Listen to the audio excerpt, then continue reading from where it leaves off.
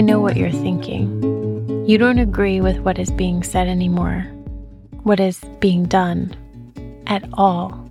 You do not agree, but you're also not a rock the boat kind of person. You don't wear controversy on your sleeve, and you really don't want people to judge you for what you believe, for the choices you make, for who you like, who you don't. And so because of that, you stay quiet, don't you? You stay quiet and you believe what you believe and let the world argue with each other endlessly outside of your door. And the trouble is, they just keep getting louder and louder and closer and closer.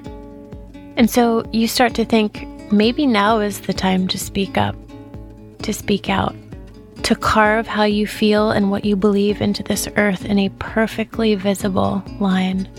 One that says, this is me. This is where I stand, where I am.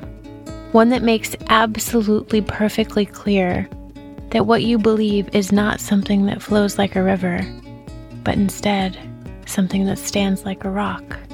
And as you start to feel that part of you pull, you also start to think, but what if they don't hear me? What if they don't listen?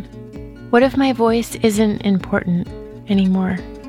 You look outside and all you see are opinions, arguments, accusations, and all of those voices, they are like a sea, and you are just a single drop within it.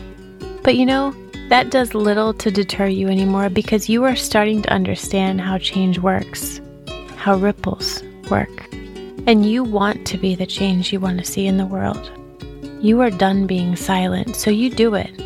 You say how you feel, and you say it out loud, and you become that spark, the chance, the choice.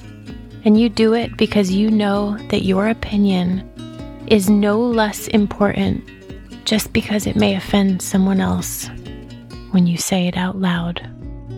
And so you do. And that is what makes all the difference.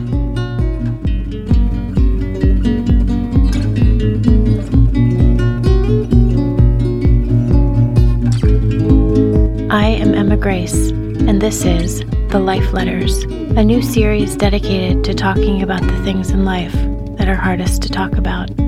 If you'd like to hear more, subscribe to this podcast, and be sure to visit Live in the Details on Instagram and Facebook.